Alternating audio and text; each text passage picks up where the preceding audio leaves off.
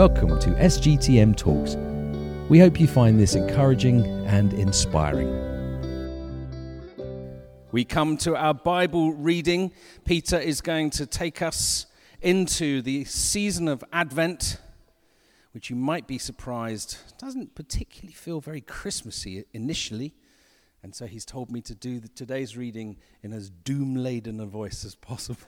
Here we go. But in those days, following that distress, the sun will be darkened and the moon will not give its light. The stars will fall from the sky, and the heavenly bodies will be shaken. At that time, people will see the Son of Man coming in clouds with great power and glory. And he will send his angels and gather his elect from the four winds, from the ends of the earth to the ends of the heavens. Now learn this lesson from the fig tree. As soon as its twigs get tender and its leaves come out, you know that summer is near. Even so, when you see these things happening, you know that it is near, right at the door. Truly, I tell you, this generation will certainly not pass away until all these things have happened. Heaven and earth will pass away, but my words will never pass away. But about that day or hour, no one knows, not even the angels in heaven, nor the Son, but only the Father. Be on guard. Be alert. You do not know when that time will come. It's like a man going away. He leaves his house and puts his servants in charge, each with an assigned task, and tells the one at the door to keep watch. Therefore, keep watch, because you do not know when the owner of the house will come back, whether in the evening or at midnight or when the cock crows or at dawn. If he comes suddenly, do not let him find you sleeping. What I say to you, I say to everyone, watch. This is the word of the Lord.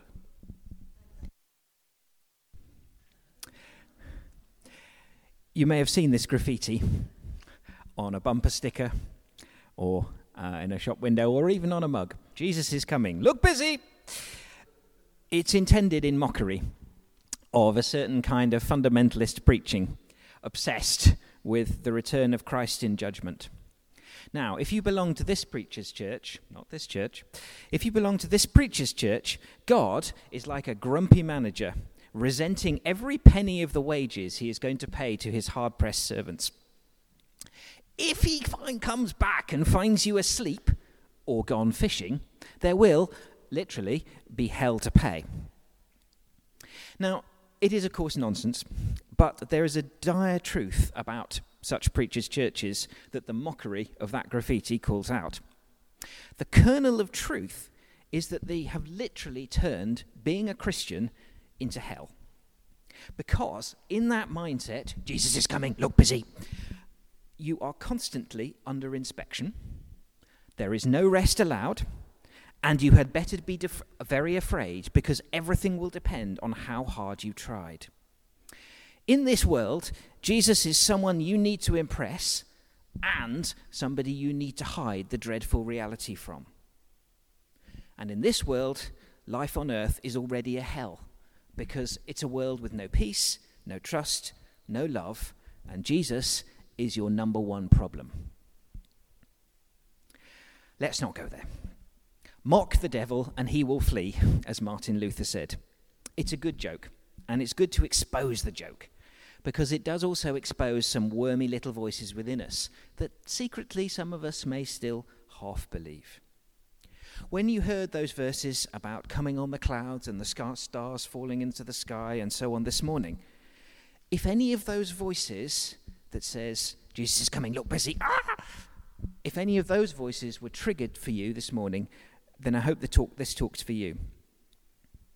When you hear it, I wonder how many of you thought, yes, of course, this is Jesus talking about the end of the world. Well, I also think it's talking about the end of the world, but only right at the very end. I think the first part of that, the reading that we heard today, is talking about a particular time in history. It's talking about Jesus' ascension in AD 35 and at the end of the temple, something that happened in AD 70. And then we have the passage of the fig tree as a kind of hinge, And then I think the parable about the master returning is about the end of the world, but in such a way that it's also about what we're doing now, here, about the Holy Spirit, and about opening the door, rather more than it is about disaster. In other words, I think it's about Advent. Now, I realise to say this goes against quite a bit of traditional theology that interprets the reading we had as all about the end of the world. But I have some conservative heavyweights on my side, and I also have a confession from none other than C.S. Lewis. C.S. Lewis also knew the passage about the sun being darkened and the moon turning to blood and the Son of Man coming on the clouds and the gathering of God's chosen ones from the four corners. But Lewis's concern was the next verse. I tell you, not this generation shall not pass away until all these things have happened. This generation, meaning you lot, you disciples, listening to me, Jesus, now. C.S. Lewis said, this is the most embarrassing verse in the Bible. Because if Jesus said it was about the end of the world, he was wrong. We're still here. And this has led several heavyweight theologians to conclude Jesus clearly expected the end of the world, and he was wrong. And what we're hearing is not the truth, but a mistaken first-century prophet who got turned into a god by his overeager followers. As you can see, the stakes are quite high in the interpretation of this passage. It was so embarrassing that Schofield, the fundamentalist theologian who popularized the idea of the end times and the rapture, he altered his translation of the Bible so that he made Jesus say, I tell you, this race, meaning the Jewish people, will not pass away. But it's got nothing to do with that. It's the wrong word. It says, generation, you lot, listening to me. How about if we hear Jesus another way? How about if we recognize that the language he's been using about suns and moons and clouds is really old? How about if we see that it's a series of quotations from some Old Testament prophets?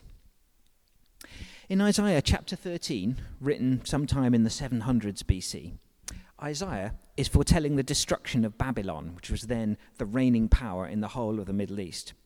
And Isaiah says, they come from faraway lands, from the ends of the heavens, the Lord and the weapons of his wrath to destroy the whole country. The stars of heaven and their constellations will not show their light. The rising sun will be darkened, and the moon will not give its light. Well, Isaiah was right. Babylon fell in 539 BC, but the sun is still shining. Isaiah's language is prophetic and poetic. It belongs to a time when events on earth were held to correspond to events in heaven. The sun will be darkened because the emperor of the known world, the emperor of Babylon, has fallen. In the same way, in Isaiah chapter 34, Isaiah is describing the fall of Edom, a kingdom in what we now call Jordan. And he says this, all the stars in the sky will be dissolved, and the heavens rolled up like a scroll, and all the starry host will fall, and the withered leaves from the vine like shriveled figs from the fig tree. Well, again, Isaiah was right. The Edomite kingdom was destroyed by the Babylonians about 30 years before the Babylonians themselves were destroyed. But the stars are still here. What I'm saying is that the cosmic language is the Old Testament's way to describe the fall of kingdoms and empires. Times when there is no light, where for the defeated nation there is nowhere to live, when you have no direction, when you have no value. When Peter gives his sermon in Acts chapter 2, the coming of the Holy Spirit, he describes the coming of the Holy Spirit right then as a fulfillment of a prophecy from the prophet Joel. And Joel himself is partly quoting Isaiah. Peter says this, quoting Joel, I will pour out my spirit in those days, and they will prophesy. I will show wonders in the heavens above and signs on the earth below, blood and fire and billows of smoke. The sun will be turned to darkness and the moon to blood before the coming in the great and the glorious day of the Lord, and everyone who calls on the name of the Lord will be saved. But the sun is still shining as Peter is giving this talk. Peter is in fact using Joel, who is in turn using Isaiah, to recognize that with the coming of the Holy Spirit at Pentecost, a new world has begun, in which the old kingdoms won't make sense. So I'm saying that language of suns and moons and so on has a history. It's about the fall of the bad empire, and it's introducing the coming of a new world. I also, in that context, want to talk about that phrase, coming on the clouds. Coming on the clouds. It's a quotation, again, this time from the Old Testament prophet Daniel, chapter 7. In my vision at night I looked, and there before me was one like a son of man, coming with the clouds of heaven. He approached the Ancient of Days and was led into his presence. He was given authority, glory, and sovereign power. All nations and peoples of every language worshipped him. So Jesus coming with the clouds is coming not back to earth, but coming into the presence of God. Not back to earth to judge everybody, but coming to the presence of God after his resurrection, at his ascension, taking humanity with him to pray everlastingly for us. And the reason I think this is very important is that Jesus himself quotes this very passage in his trial before the Sanhedrin Jewish court, just before his crucifixion. He quotes this very passage, and he looks straight at the court and says, "From now on, you will see this." So in Jesus' mind, this is not about the end of time. This is about him now. Jesus thought it was happening in the court's own life. So in that light, when we hear about the angels gathering in the people from all four corners of the earth, I think this is what Peter is also seeing in the book of Acts. In that same sermon, Peter says, "Repent and be baptized, every one of you, in the name of Jesus, for the forgiveness of your sins, and you will receive the gift of the Holy Spirit. This promise is for you and for all your children and for all who are far off, for all whom the Lord your God will call." The angels are God's messengers, earthly and spiritual. All who are far off is me and you. I love that phrase where Jesus says, it will be gathered in from all the four winds of the earth. Well, right now we're from the north wind, aren't we? As you know from the temperature this morning. But we are being gathered into the family. So what I'm saying is that when Jesus is talking about suns and moons and clouds and stars falling apart, I think he is talking here about his own death, about his resurrection, about his ascension, about the fall of all world kingdoms and the coming of the Holy Spirit. I don't think he's giving a graphic description of what it will be like at the end of time. This passage comes at the end of a very long bit of Jesus talking. In a long sermon. His disciples have been asking him, what will it be like at the end? And he says, he foretells the suffering and genocide of his own people by the Romans in revenge for the Jewish revolts at the siege of Jerusalem in AD 70. That moment when the temple would be torn down and Israel as a kingdom, political territory, would be eradicated. But then he starts to tell the parable about the fig tree. So I'm saying that the first part of today's gospel finishes off what he's been saying about what's going to happen in the decades leading up to the fall of Jerusalem, the terrible suffering of those days and the persecution of the new Christian believers. And he says there, it's inevitable because Jewish politics has made it inevitable. It's going to be dreadful, and your best hope is to run to the hills and just hide. Run to the hills and hide, he says in verse 15. But I think it turns when he says that day, not those days, in that day. That day, I think, refers to what he's just said. Heaven and earth will pass away, but my words will never pass away. But as for that day, nobody knows. Now, that day is the day that heaven and earth passes away. And now he is talking about the day when heaven and earth will pass away, when time itself will run out of time. But Jesus' tone and message in this last bit are a bit different.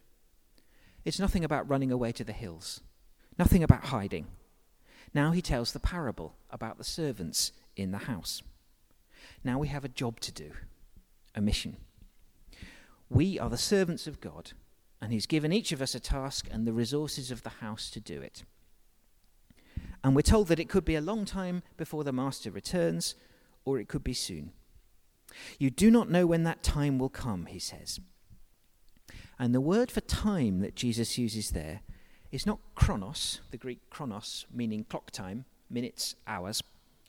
It's kairos, which means opportunity, moment time. Chronos time is something you measure. Kairos time means the right moment. It's the time when something significant happens. It's the moment, it comes from the Greek, the moment in weaving, where you're weaving and you've got a loom and it pulls the strands apart, and you can, because they're apart, you can chuck the shuttle through the strands and make a new piece of cloth. Or it also comes from the idea that in battle there's a lot of people fighting each other, and then suddenly two bodies will move apart, and if you're an arrow shooter, you can shoot. There is a moment of opportunity to shoot and get to your target. Now is the moment. Kairos. Seize it. A new life will open up. And the New Testament uses the word to talk about the moment when heaven breaks into the life of earth. Kairos means the moment when heaven breaks in. It means something really, really good. You have to remember also in the Old Testament that the coming of the Messiah is seen as a really good thing. So good that the trees of the field clap and the hills skip, because it's the end to oppression and debt and the beginning of freedom and mercy. It's when bad things die and good things live. So the coming of Christ, the kairos, is the opportunity. And the fig tree says, summer is coming. Well, it's not summer here, it's Advent. The time of the church's year when the readings are about the end of time and God's judgment. Because we think about the coming of Christ, and with looking forward to, we'll remember the first coming at Christmas, and we think about the second, the return, the final return of Christ. And lots of the readings are about the prophets and the figures who saw Jesus coming and suffered for it. That's what these candles are for. Now, it seems a bit of a strange idea because we tend to split things up. And we see in the life of Jesus a life of miracles and compassion and welcome to the outcasts. And then when we think about the second coming, it's about judgment and scary end times and stars falling from the sky. I think this gets it slightly the wrong way round. Actually, Jesus' life is one where every encounter is a moment of judgment. But it's a judgment that everyone whom he meets has to make. And it's a judgment which reflects on them. Everyone Jesus meets, they have to decide, is this guy for real or not? Am I going to believe, or am I just going to reject him? Will the sick believe enough that Jesus can heal them? Will the rich believe that the socially marginalized are in? Or will they just go with what their nice middle-class parents taught them? Everyone, will you go with love, or will you go with fear, or money, or the way things are? I think we should hear Jesus' closing words today, keep awake, in that spirit. Jesus is talking about the end of earthly time, yes. But Jesus is also the Lord of time. And what for us is a point in the future, the end of all time, is for God, Father, Son, and Holy Spirit, an eternal now. A kingdom that keeps breaking through into the present time to announce that the moment is here, now. It broke through in 1823, in 1923, in 2023. So this is how I hear keep awake. Keep awake to the values of the kingdom. That moment of decision and judgment that Jesus always requires. It won't just happen. You keep having to decide for love. You keep having to decide whether to go with love, not fear. Keep awake for the moments when, like the people of Galilee, you need to go with the kingdom. Keep awake, I also think, means be ready for Jesus to come. In other words, be consistent. Do the right thing now. Don't put it off. Don't strategize. Be honest with God. Because if God is really for you, then you don't have to start worrying about what you can get away with and then later repent. Because then that sets up as if God is kind of, he wants to take all the pleasure in life away from you. And it's just not right. Just do the right thing now. Be consistent. Live with integrity. Keep awake. Keep awake for the kairos, the opportunity of the Lord's coming. I think the primary way you keep awake is by praying. I was about to write a paragraph upon this when I was thinking about this sermon, to say we should read the newspapers and look at the news and stay awake to what's happening in the world. Actually, I decided that was nonsense, because there's a lot of people who would like you to keep awake, and they'd like you to keep awake to their newsletter and kind of like and subscribe. And mostly it's about keeping you awake to stuff that's very scary. There's a different kind of awakeness. I think when you keep awake by praying, you keep awake to yourself and you keep awake to God. Good prayer should ask you, where are you right now? Where are your emotions and desires leading? Where are they being led to more faith? Where are you being led to more hope? What is God wanting to feeling about that? What's he longing to do for you? What's he longing to do for someone else? And inspiring you with good desires to pray for them. Could I just move forward one slide and recommend a book to you? I love this book. God, I Have Issues. It's written from a point of view of an Ignatian prayer, where you're basically thinking about how you're feeling up or down and where God is leading you in that. But it's particularly brilliant because it allows you to say, God, I'm bored with you. I'm fed up. Or, God, I'm feeling depressed. And these prayers, it's very good at kind of taking you through and helping you find God in the down as well as the up. Keep awake does not mean never take a rest. But it also does mean keep awake for watching for the things that kill off spiritual alertness. Here are some. Privilege kills alertness. Church of England went to sleep in the 18th century because the nation was getting rich and it was the church of the privileged. It forgot about the miners, it forgot about the working classes, it didn't protest against slaves, and it didn't notice the Industrial Revolution. It turned religion into a hobby of the leisured and the respectable, until Wilberforce and Wesley and others came to shake it up. That was going to sleep. Boredom. We all get bored. Resignation, the feeling of hopeless despair. Cynicism, the feeling where you're disappointed all the time and no one ever gets it as right as you do. Those feelings sneak up on us really easily, and especially if you've been a Christian for a long time. And then sometimes they just harden into all we've got. And they are the enemies of keeping awake. Not failing to read the newspapers. It's boredom, cynicism, despair. So I'd like to finish by recommending a spiritual energy drink. That particular book, God, I Have Issues, is extremely good, by a guy called Mark Thibodeau. But you remember the title. And I also have a suggested emendation to the graffiti. Jesus is coming. Let's pray. Thank you for listening to SGTM Talks. We hope you found this insightful and inspiring and can tune in again soon. In the meantime, try out our website, sgtm.org.